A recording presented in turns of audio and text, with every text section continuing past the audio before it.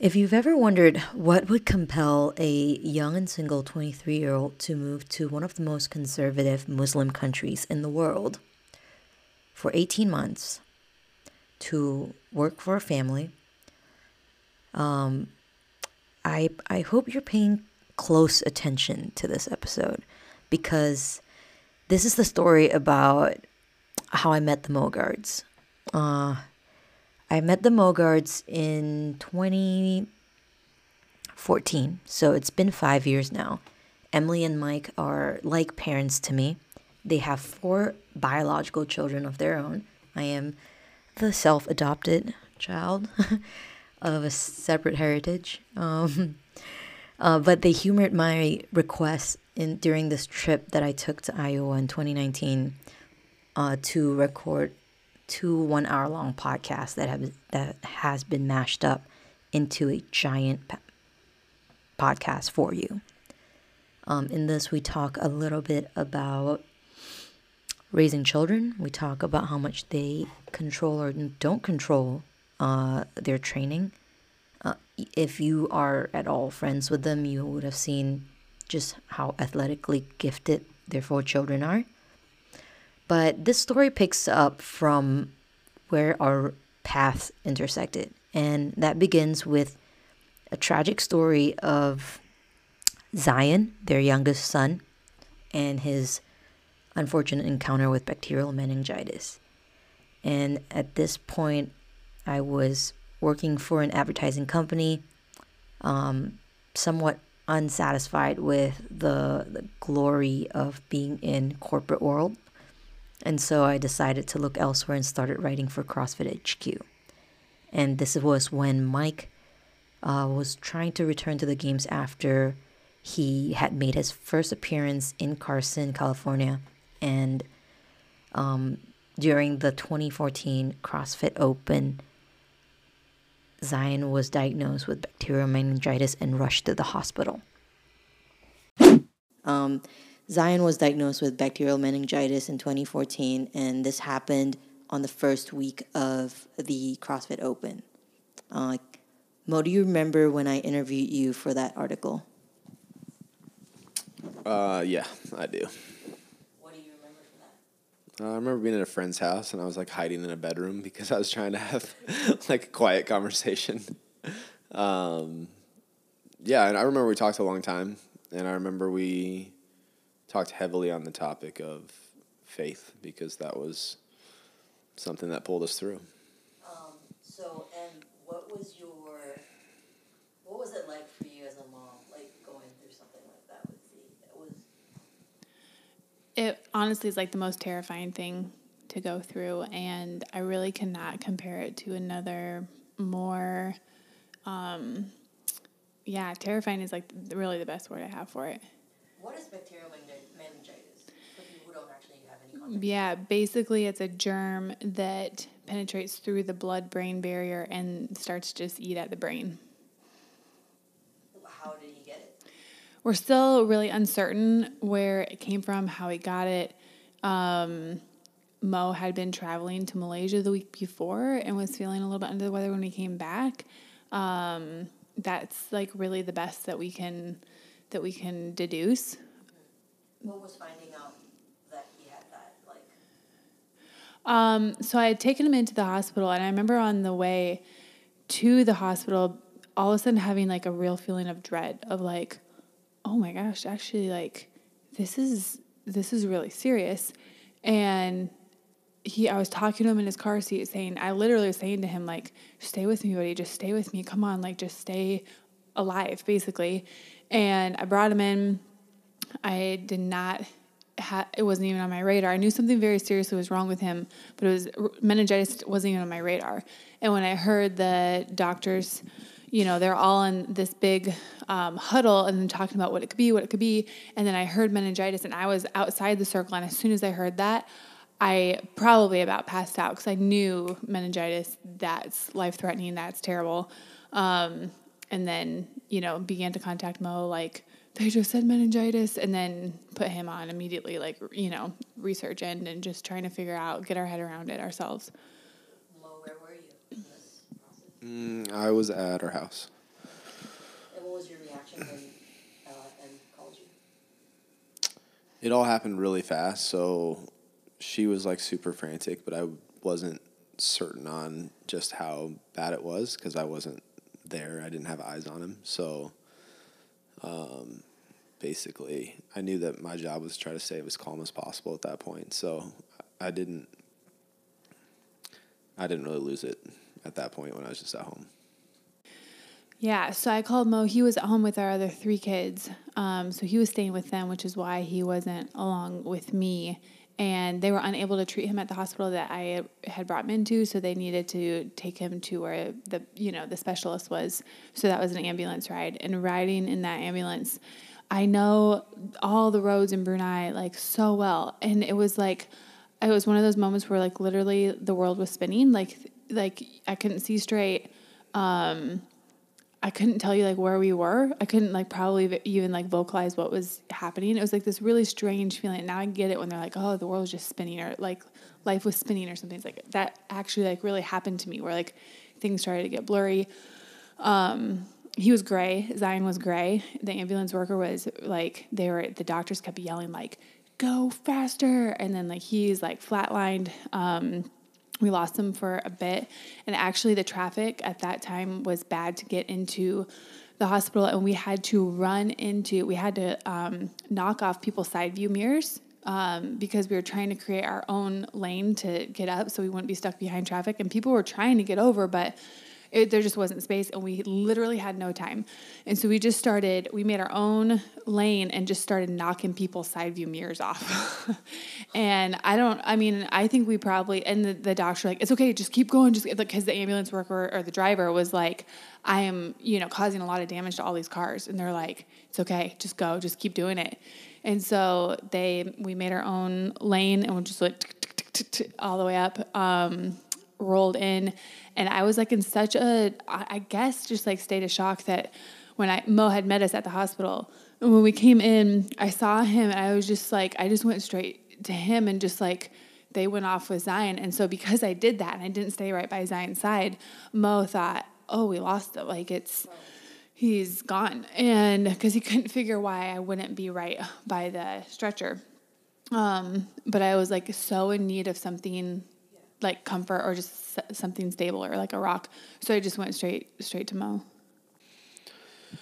Well, on the way over, I had a fuller picture because I believe I talked to you again, and I could hear just like how frantic she was for the second time, because she called me and said we're going to repost the other hospital, and so then I got in the car and then I kind of lost it. And I remember specifically hearing the words, better than new. I heard that in my spirit. And it wasn't like a comforting thing. It was like a mandate. It was like a command. Like, your job as the head of this household, as the father, is to hold strong and declare the truth of Zion will be better than new. And so I had this like strong resolve of, when I saw Emily, I was like, all right, better than new. This is my job. This is what I'm going to do. I'm freaking out, but I need to hold on to this truth. And then when I saw her, she ran to me. I was like, wait a second, he's gone. Like, so it was a really weird one because in one sense I had this like resolve of like, we're going to win this thing. Let's go. Let's keep the faith. Let's stay strong. And then when she ran to me, I'm like, it's over though. So like, what do I do? Because like, she would never run to me and leave Zion if it wasn't over. So then I was like, the first step of just getting the bacteria under control is an antibiotic. So, but you have to find the right one. So you got to test the germ and figure out what's going to best kill the germ. And so it's just like you're racing against the clock, because as long as that germ's in his body, it's causing damage and permanent damage. So they're working really hard to first just get the germ under control and get the bacteria under control. So that's the first step. And so he was, he basically went through, he was having intravenous antibiotics, and then eventually they found specifically which one they needed. He was on that for 2 weeks intravenously, and then he needed like platelet transfusions, and his white blood count was like really low and stuff like that. So he needed some of that stuff, but they had no concept. It's really hard with bacterial meningitis to know what the long-term effect is going to be. You kind of have to let time determine. And once you're pretty certain that you, by like through a lot of like lab tests and blood tests, that you have killed the germ, and then it's just like a waiting game a bit to see, okay, what damage has been done. Like, how far did it get? What actually are we working with? And they actually say 3 years before they know the totality of what the bacteria has done. So once they felt like, okay, we've killed the bacteria, now we just have to see what did it do. In that time is when his head started to swell and his eyes started to cross, and we noticed that he was, fisting all the time. And so we're conversing with the doctors in Brunei, and felt like maybe we weren't totally on the same page. Yeah. And so that's when we went outside of Brunei, and then we took him to Singapore, and they determined that he immediately needed a shunt put in to help drain the brain fluid, because it just was gathering and collecting instead of circulating through his system. So that was their recommendation, and we went through with it. Like, I flew over with him that afternoon, met with all the specialists, and they started fasting him right away, and we were in surgery that next morning. So you talked about long-term effects. Mm-hmm. What are some of these long-term effects that Zion has had to deal with? We're super fortunate in that he still has his hearing, because apparently that's like one of, usually kids that survive meningitis lose their hearing, and that's one of the first things they'll test for, that is like audiology tests and stuff. So he still has his hearing, but he does have brain damage that impairs his whole right side. So he has limited mobility and strength and control, limited feeling really on his right side. If you ask him, wiggle your toes, he physically cannot move his toes on his right side, things like that. And so it causes him to have what they call tone, where the muscles all pulled real tight, which makes him walk on his toe and makes him pull up his arm. And so he walks then with a limp, and then that causes the left side to compensate, which is most of what we're dealing with, is his gait, is his physical walk. And we feel fortunate all the time that he did not lose like any cognizant ability. He's got some speech issues, but it's not because he doesn't know the words. It's just because he has trouble getting them out sometimes. But he's actually a really sharp kid. He's extremely sharp, and like his ability to form complete and deep sentences is beyond like any 5-year-old I've seen. Mo, so how do you feel about the words that you heard, better than new, now knowing that these long-term effects are long-term? Yeah. It's interesting. We've had many discussions / arguments about this. And I think it's important, to understand that these type of words could mean something different to many different families. But for our family, we don't take better than new to mean, like, oh, he's gonna be such an inspiration, because people are going to see how hard he works, and they're going to see what he overcomes, and he's going to be like that for the rest of his life, and it's going to be better than new because he'll have unique opportunities to speak and inspire, that sort of thing. That's actually not how we really feel about it. We're like, this isn't who he's made to be. Like, this child, we called him, when he was born, we called him kind of like the perfect child, because he felt like perfection. And this is our fourth, so it's like we had not seen that in the other three. We didn't think that. We thought they were all of them had their own uniqueness and glory. But for Zion, he felt like there was some sort of perfection in him. How did you guys pick that name? It's kind of a long story in itself. Okay, but if you could summarize it briefly. Zion is like very representative of the place where God dwells, where God likes to be, where his presence inhabits. And so it's cool. There's like a series of dreams and all sorts of stuff, but basically I really liked the name and really liked the concept of Zion being like synonymous to the fullness of God's presence.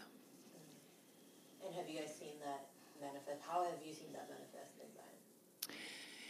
Yeah, I think there was just such like a sense, even when he was in my womb, I like had this sense of like, this is a really powerful child that I am having. Like, it would almost like give a little bit of like a sense of like fear and trembling of like, this is like very special. And so I couldn't I just like felt it in my spirit. And then like holding him, I just like felt like kind of what Mo was saying, like, whoa, there's something that very strong, very powerful. But how I see it like now in the day to day of just like the presence of God is I see like a real tenderness mixed with like a real tenacity, basically, and a real pursuit of like full and complete love. Like nothing is just like part way or halfway. Just like a real like ferocious pursuit of whatever it is that he's doing. For your family. Yeah. So you kind of saw what I was saying with like maybe how most people would kind of understand that because of the long-term damage that he has.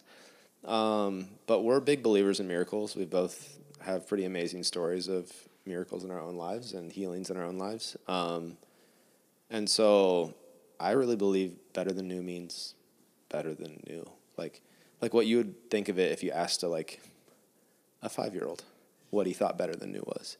If you asked a 5-year-old what he thought better than new was, he wouldn't be like, oh, well, they still walk with a limp and they still have this brain damage, but yet they change the world through inspiring them in unique ways. He would say, oh, better than new means they don't walk with a limp anymore.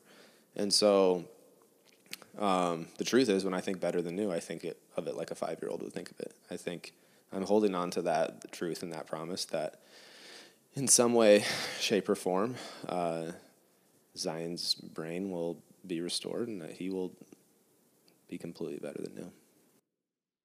I want to draw on a little bit on the story that you told about how you both reacted differently to Zion's sickness. How do you guys co-parent, I guess? How do you treat Zion? Mo, do you treat Zion differently than how Emily probably treats Zion? And how is that different? Yeah, I mean, I'm the tough love side, and I'm this is the way it is, and this is, the world's not going to do you any favors, so let's grow up and understand that from a young age, that excuses and complaining there's just no place for it, and so let's move on. But I feel like Emily does that too. Like literally just moments before we started recording this podcast, there was an outburst in the kitchen where Zion was unhappy about not being able to catch fireflies today. I feel like you do that too. So how does that differ? Where do you guys differ in terms of how you parent Zion? The first half, if you notice the first half of what she said. So she went tough love, but she went 50-50. The first 50%, what did you say? Well, I asked him how he's feeling. Are you feeling disappointed or are you feeling upset or something? I asked him how he's feeling, yeah. Yeah. So basically I entertained his where there's no entertaining for Mo. It's just like immediately like stop that because it's whining. So like before we even get to the bottom of it, just like back it up, stop whining, and you will not be heard if you whine. You just will not be heard. Where I'm like, I will listen to you if you whine. It basically, even though I like hate saying that, that's what I did listen to him. He whined and then I listened to him, and where it's like he will not even get the opportunity to say that he was disappointed because as soon as he whines, then he's lost his opportunity to explain himself. I think I'll describe it like this: like if Zion is, having a problem and he's complaining and whining and not acting in accordance with what we would call righteousness or goodness, then Emily will go down and get in there with him and, and have that empathetic spirit of like, let me understand you. Like, I know that I don't agree with how you're being, but let me get in there anyway and understand you and tell me what's wrong. Let me feel what you feel. Let me see what you see. Let me hear what you hear, and explain it to me, because I want to know you. That's her first approach, and then she'll work from that place. For me, if he complains and whines, he doesn't get to access my heart. So there's a prerequisite to get to my heart, and that's a level of humility or a level of softness, not complaining and whining.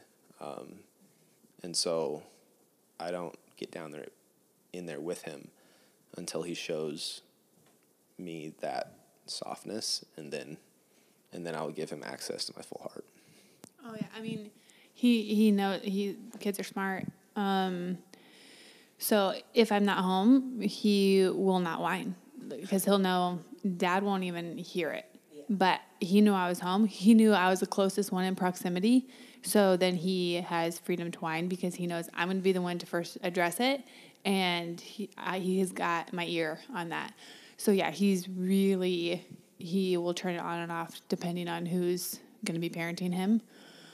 It's basically like a flip of a switch for him. Mm-hmm. And that's the plus side of that type of parenting, is that when you set that high demand, when you set a level that's a high expectation, often kids will rise to meet it.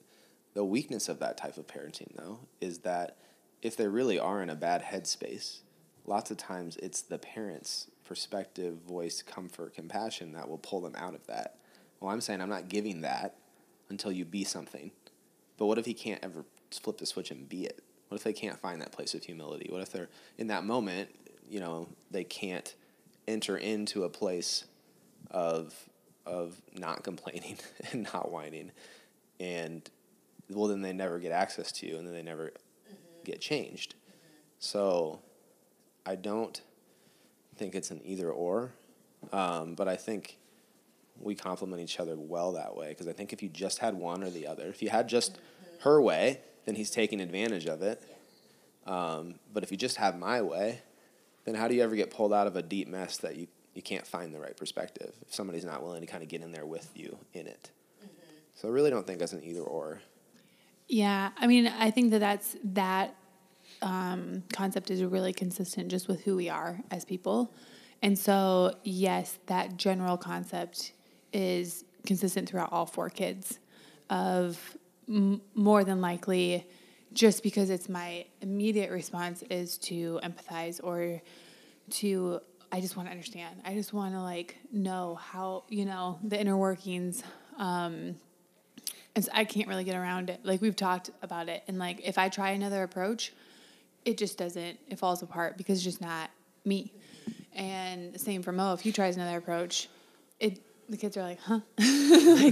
What's going on? And so they've really come to understand and really appreciate, I think, that's just what Mom does because that's who she is. And that's just what Dad does because that's who he is. And they really just trust that neither one is bad or good, but that's Mom and that's Dad. And there's times where I want jump back because I think that was way too harsh. And then I'll look at the kids, and we've had this argument so many times, but I'll look at the kids and they're completely unfazed. And I'm like, you guys aren't crushed right now? That didn't hurt your feelings. You're not feeling offended. You're not feeling embarrassed. Nope, they're good because they're they just so have tested and know the goodness of their dad's heart. And that's just how he rolls, that they are not put off by it at all. And so if the problem is not, because I always feel I need to then go in and protect them or rescue them or help them out of their feelings might be hurt. Don't talk to them like that. And so I want to come in and be like, Maya, no, it's okay, And then she does get confused because she's like, wait, I didn't think I needed rescued because I didn't think that was bad. But then now you're trying to rescue me, which means that indicates to me that you think that's bad. So is that bad? Then you get this triangle of confusion where if I just let him relate to them how he does, and they're really, they take to it so well.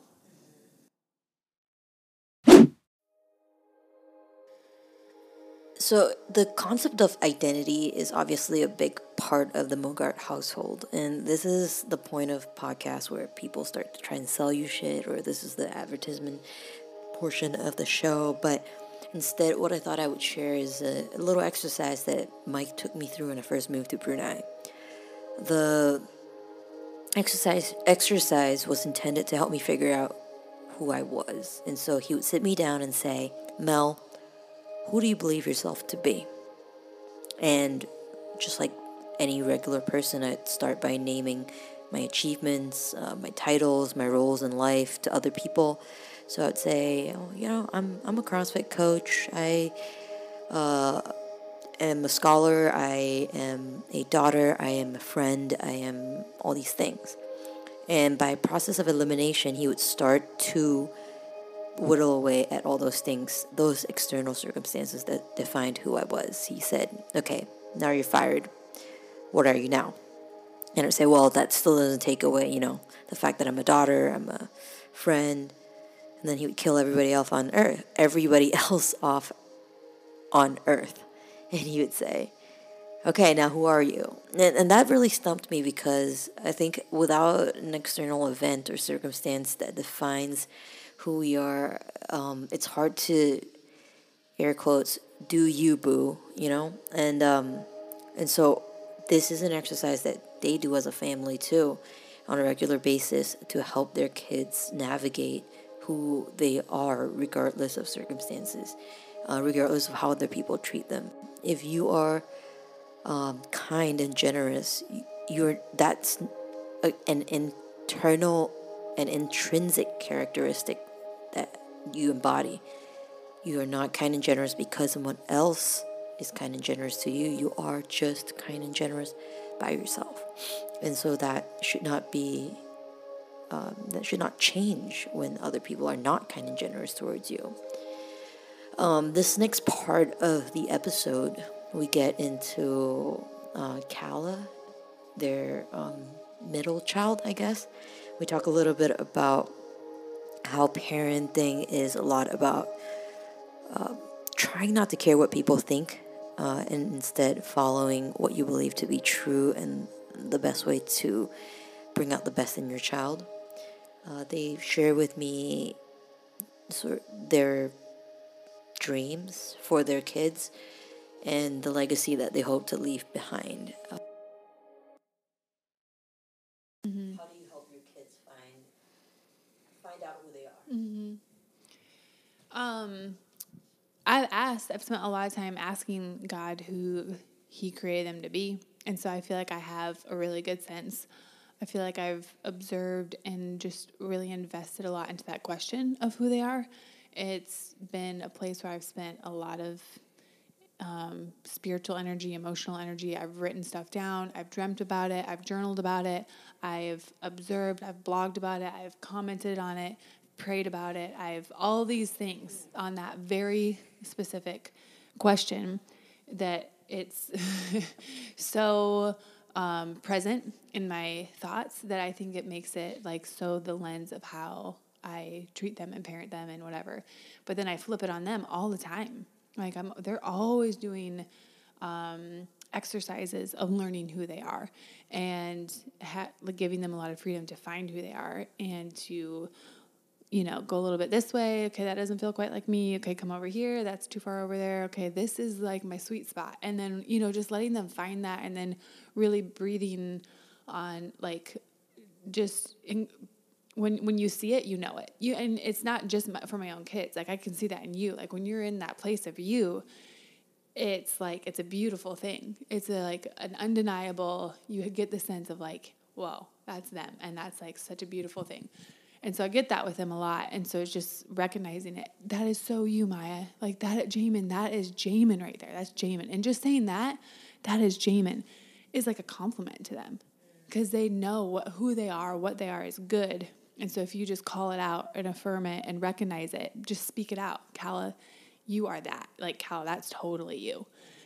You just see like this level of pride rising up. Like, yeah, that is me. And they feel so noticed. They feel so unique and special in that. So what would you say about that?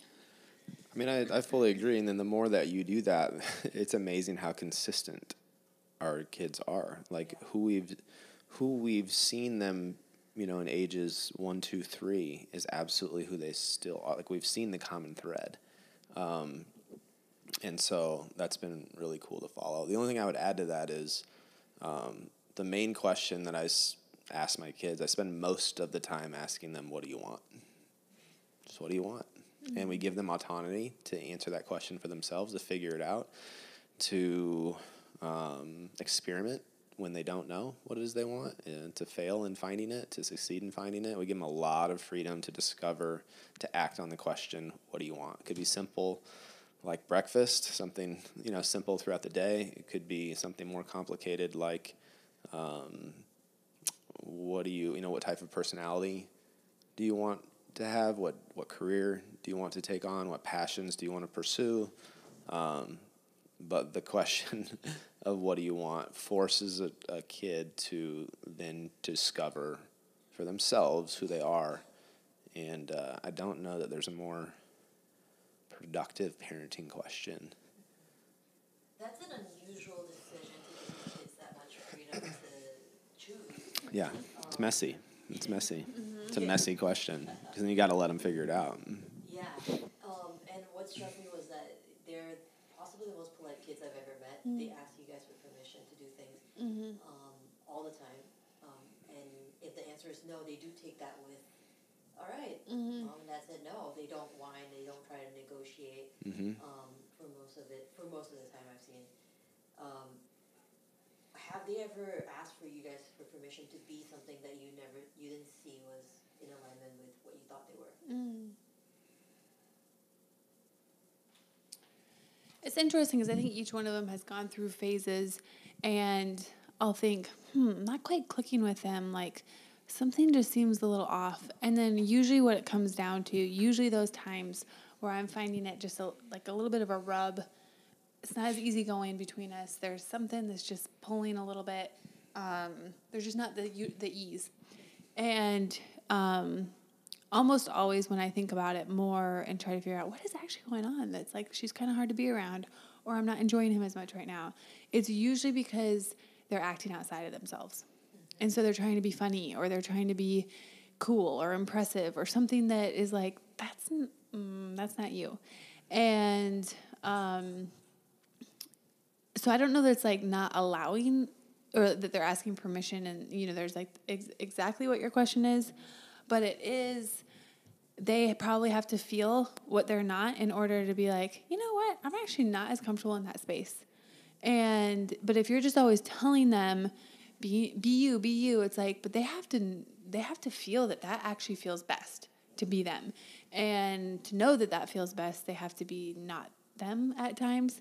And so I would say, like, it's not always like a fun part of parenting, because it's like, oh my gosh, they're trying so hard right now to be like funny, or like, or just like whatever. And but no, specifically, like, there hasn't been something that I felt like that's just really out of bounds. Like, I can't sign off on that, or it makes me like too uncomfortable, or it could be not good for you or something like that. So far, we haven't come across something that's just like, that's just out of what I think is good for anybody. That could come in, the years to follow. Like, we've talked about, what if Jamin just says like he just like wants to quit CrossFit or something? Like, would we let him? What if they just want to like get lazy? Like, would we? I need to pause for a parenting moment. Yeah. That crashing. Yeah. Yeah. So the thing that I was reading on your blog was about how different you are from Maya, which I think most people would be surprised about, because, I mean, not if they didn't really know about you guys, that no one would have guessed. Yeah. How do you, especially with her being the firstborn, right, how do you, I guess, navigate that, being with her structuredness and her need for structure versus your need to have flexibility? That has always been, I've learned to see, like, it's just her dad, I guess. And so I've come to just like really appreciate, but there's so many times where he has so much more, you have more compassion when it's you in them versus when it's your spouse in them. Because you don't, so like, Mo can hear Maya say something, her need to know or have a plan or control, basically. And it cannot faze him at all. He's just like, okay, that's what, like, let's just answer the question. And where I feel more like challenged by it, or like, but no, Maya, just like, where I get like, honestly, just more irritated. And then there's certain things that the other kids do that's probably more a reflection of, or just like I pass it to them, or I don't even feel it as like that might need to be, just like soften the edges on that one a little bit. And so like when Maya wants to when she's like in the middle of something and then she wants to have the plan for the next thing, it drives me nuts. Because I'm like, just be in the thing that you're doing. Like, just enjoy this thing. Like, just be happy right here. Why are you even thinking about like the next thing? But if she does that with Mo, he's just like, it's okay. Just answer her question, just like, that's not, nothing wrong with that. And so he's like, doesn't get put off at all by that. But yeah, I think like Maya and I have honestly a lot of like similar tugs that like the two of us have. And we are learning and continue. I learned to just appreciate that, like, hey, I could probably use more of that. And so instead of being like challenged by that or threatened or like, hey, you are the child, I am the parent, I was just like, I actually probably need that. I probably need somebody to ask me that question, help me think about that, give me a little bit of like foresight in that. So like, I appreciate that. I've come to that place, and she's come to the place of like, already by 10, like to the place where she's like, even if she really wants, you can like see it like rise up. She's like, you know what? I'm gonna just let mom do it how she does it. And like, I'm not going to step on her toes. I'm not going to ask like, and have too much control. And so she's totally like given room for me just to be me. And I've learned to just so appreciate, like, I actually need that voice, Maya. Like, I need your voice. I need your voice in my life. And instead of being irritated, I've learned to be very thankful. And I think for her, she's learned that we best get along when she gives me space, because in the end, it's going to be okay. Like, it's going to be okay. And I think that's where things start going awry, is when she thinks it's not going to be okay. It's very easy for, I guess, any kid to look at their dad and want to be like their dad, especially when he's obviously athletically gifted, so that's accessible to him. Mm-hmm. How do you encourage him to be self-aware on what he wants versus wanting to please you or wanting to please his parents in pursuing CrossFit? Yeah, the first answer is I'm not exactly sure. I feel like it's all trial and error. What I try is to give him a lot of autonomy. That's what I've done from a very young age, probably to a fault even, because a 5-year-old running around the gym doing whatever he wants. I mean, I remember days where I'd be like, hey, how many pull-ups you do today? He'd be like, 400. I'm like, bro, you cannot do 400 like you will. I'm gonna ground you, for doing that many pull-ups. So like, there's, it's not all great.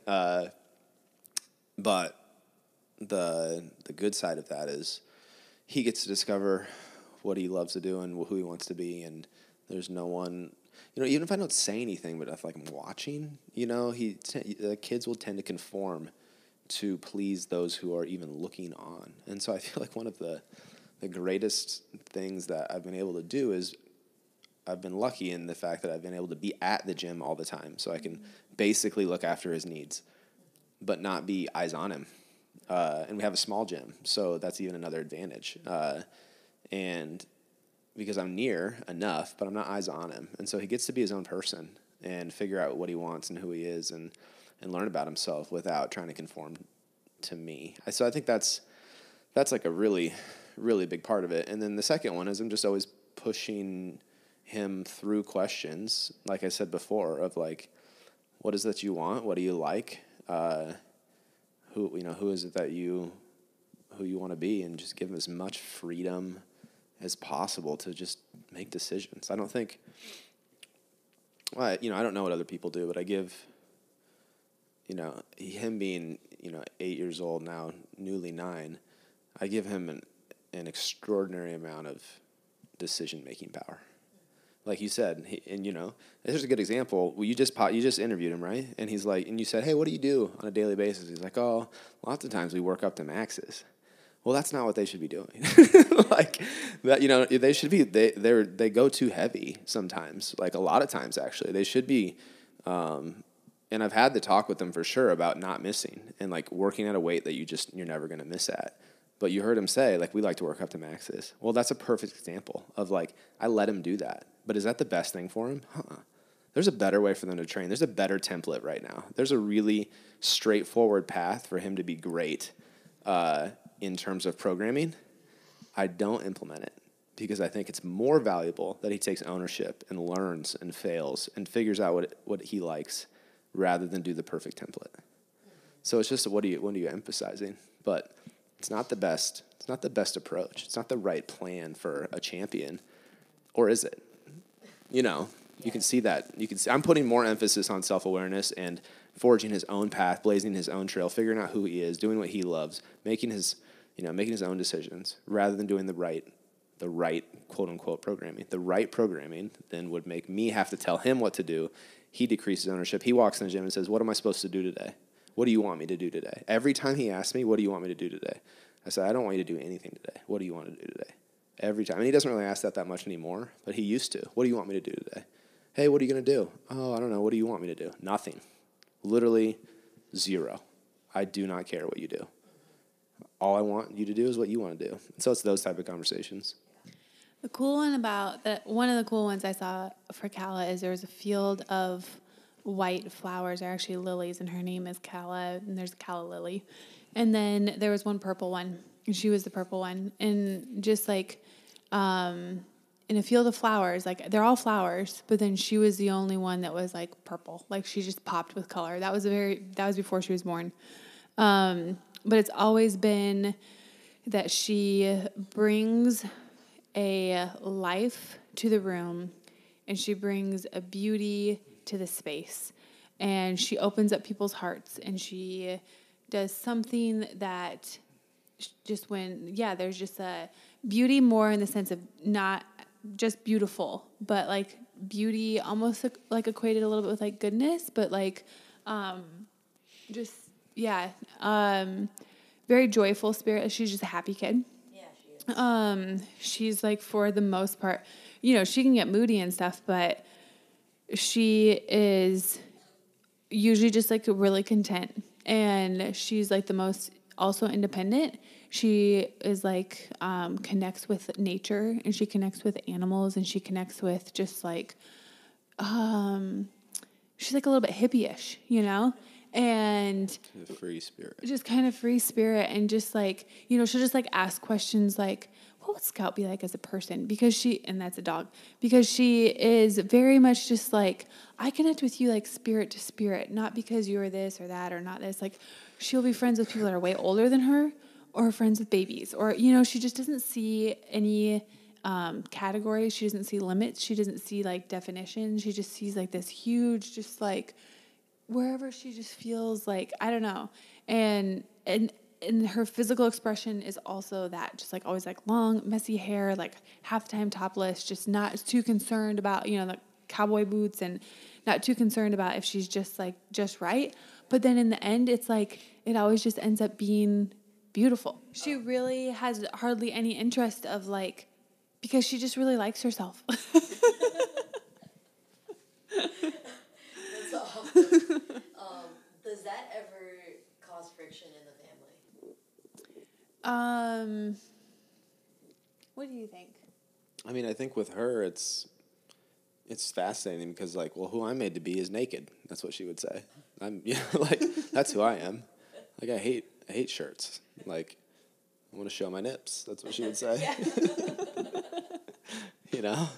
So it's like, well, okay. I mean, that's an example of like, what do you do with that? Like, so we're leaving the house. Like, we'll put on a shirt, but why? I don't know. Just do it. Like, she leaves so there's speechless a lot. There's like innocent kind of like small, silly things at this point. But I would imagine as she gets older, like, there's going to be some challenges for sure. As for us, it's like, I mean, there's no denying that's who she's been ever since she's young. So like, how do you help her navigate culture and society? And I mean, the key for us is, as parents, is how do we avoid caring what other people think? Because that's the challenge, right? Like, she walks out of the house naked. Do I care? Not really. Like, why do I care? I don't know. But what do I care about? What other people think? other people see me as responsible. How could you let your kid da-da-da-da? And it's that sort of thing. So, like, she's going to be a challenge for us and really test how much we are going to bend to the opinions of other people. Right. And speaking of opinions of other people, one of the things that you guys have done, and we've spoken about this on our previous podcast, you've allowed your kids to navigate the world of social media at a very young age.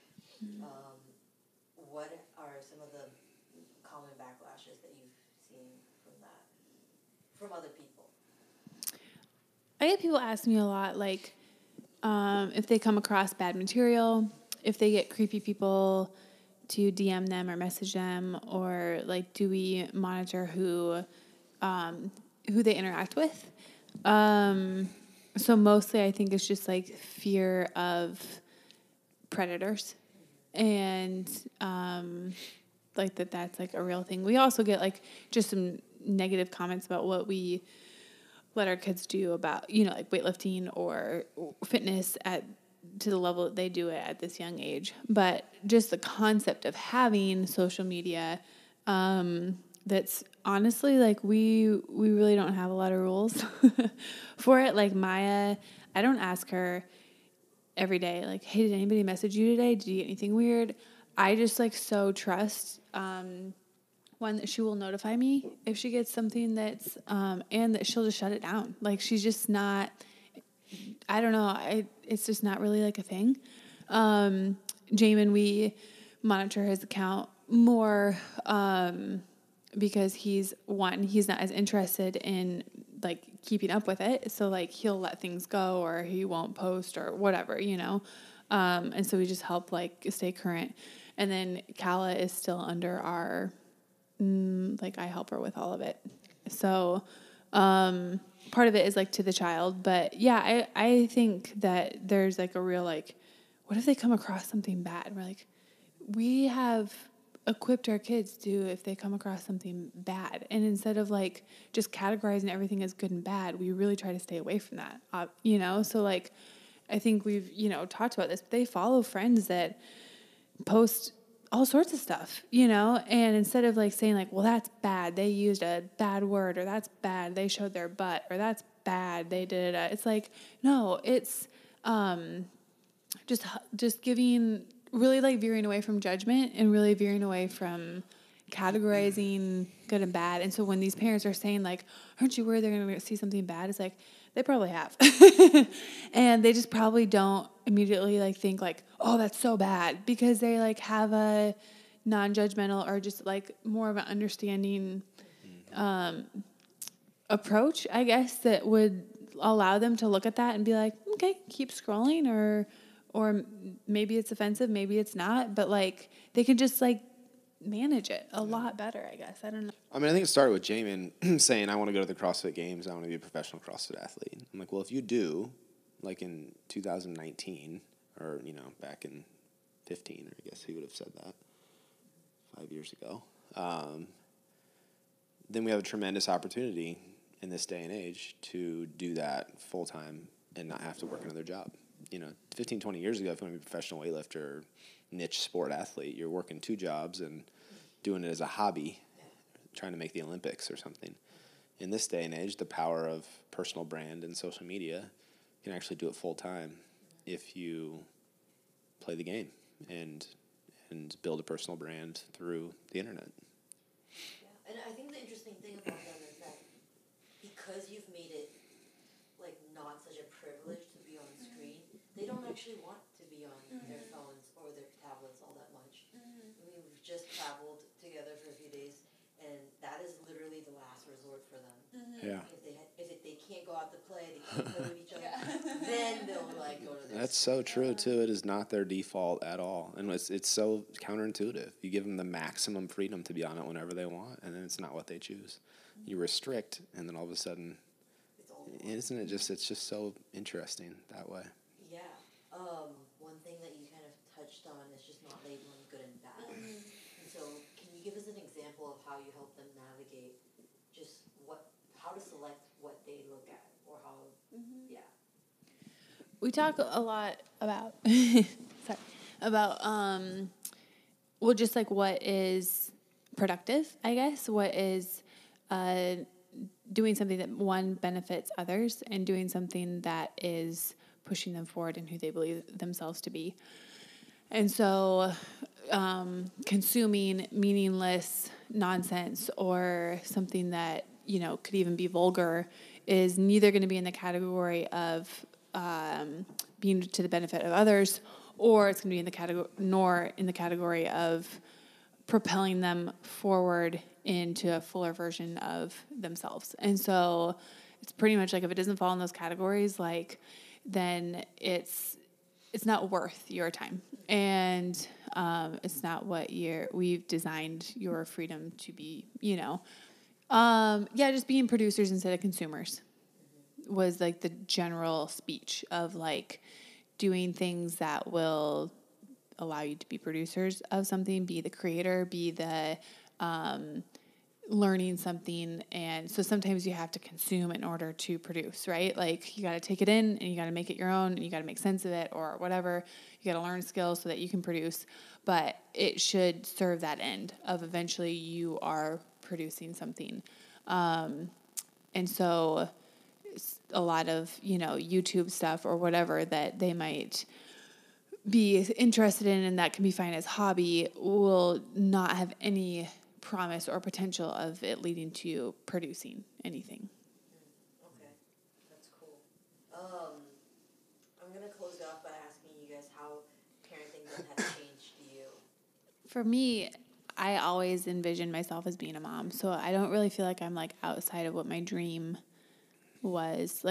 For instance, my mom never saw herself being a mom. So she was I didn't want kids. I didn't know I wanted kids. That's not what I saw myself doing, So her whole life has been a surprise of, that wasn't me. I was I just know I want to be a mom. But experiencing, I think basically the concept of legacy and having them just surpass you and is very fulfilling. I sure hope that they are far beyond, and that will be my greatest joy. And it really is. It's sounds like something that parents say, oh, I hope you'll be better than I ever was. It's no, I that's my goal. That's something that I so passionately yearn for, is for them to be live a life that's rich and full in all those ways. And so when that becomes what excites me is to help them on that, then I don't get lost in it, but it gives me a dual purpose of living a full and rich life myself, because they won't if you don't. But the dual purpose of giving everything you can for them to do that, and then that inspires you to do it for yourself. I think I can connect with that. Before we had Maya, I had a specific moment in our kitchen where I was just doing something, making toast or something, and all of a sudden I got stopped with these words: "Your child will be greater than you." Who said? It was really an audible voice. It's whoa. And 2 weeks later, you were pregnant. Mm-hmm. And so the idea of legacy, the idea of your children out surpassing you, the idea of building upon and passing down from generation to generation is always something that's been with us. I think the change for me, something that's changed from beginning to now, is this idea of somebody investing in the generation because somebody invested in me. So this idea of something about the process of parenting has made me be more grateful and more thankful that somebody laid down their life for me, so it makes me want to lay down my life for them. And something about kind of paying it forward or passing it on, it really is thankfulness that somebody gave their life selflessly, sacrificially to raise me, and my parents gave all of themselves for me. And so it something in parenting makes you realize that more. You do this, you're oh yeah, I remember my parents did that for me. You go to that game, you go to that practice, you drive them to that place, you change that diaper, and you're someone changed mine though. And so it makes you want to pass it on, and it gives you energy. It gives you strength to to pass that goodness on, because I didn't choose my life. Someone else chose it for me, and that's something I cannot do on my own strength. I was absolutely dependent on someone else to give me life, and I didn't think about that stuff before parenting, and now that stuff's heavy and real and good, and it's something that motivates me to try to pass it on to the next generation. Cool. I think that's a wrap.